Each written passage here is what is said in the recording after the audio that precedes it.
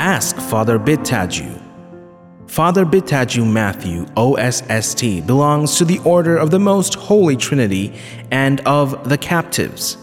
He serves as the Secretary Vice Provincial of the Order in India and is currently the chaplain of the Jesus Youth International Formation Team.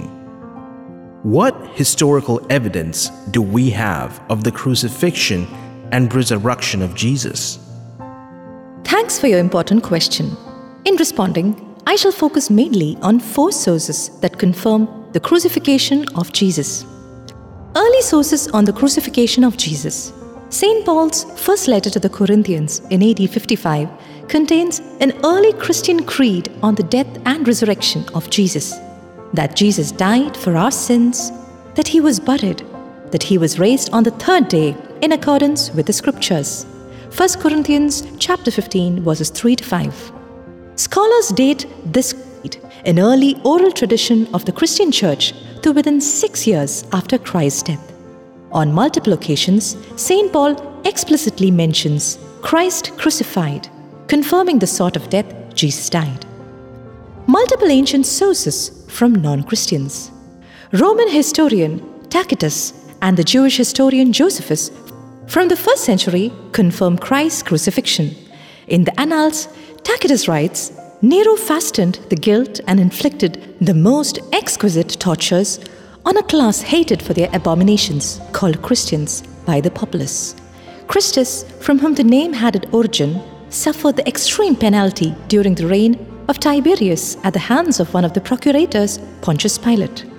The Greek writer Lucian of Samosata, in his book The Passing of Peregrinus, writes, the Christians, worship a man to this day, the distinguished personage who introduced their noble rites and was crucified on this account.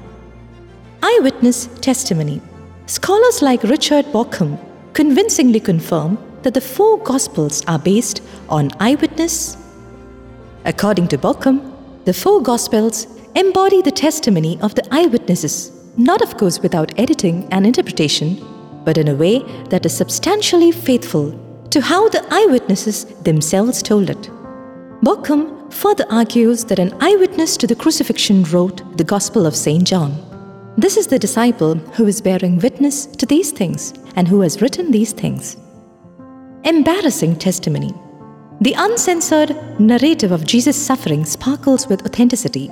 Scenes such as Jesus' agony in Gethsemane or his anguished of, my God, why have you forsaken me?" portray a weakened, suffering Messiah.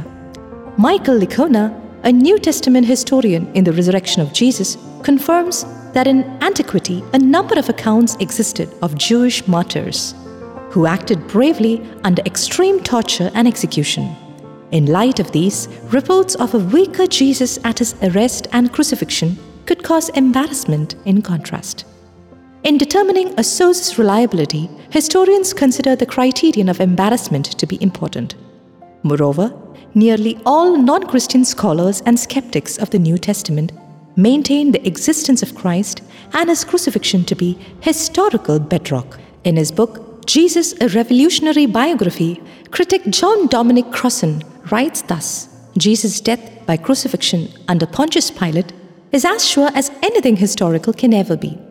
Gerd Lüdemann, an atheist scholar, in his book The Resurrection of Christ, a Historical Inquiry, resolves Jesus' death as a consequence of crucifixion is indisputable.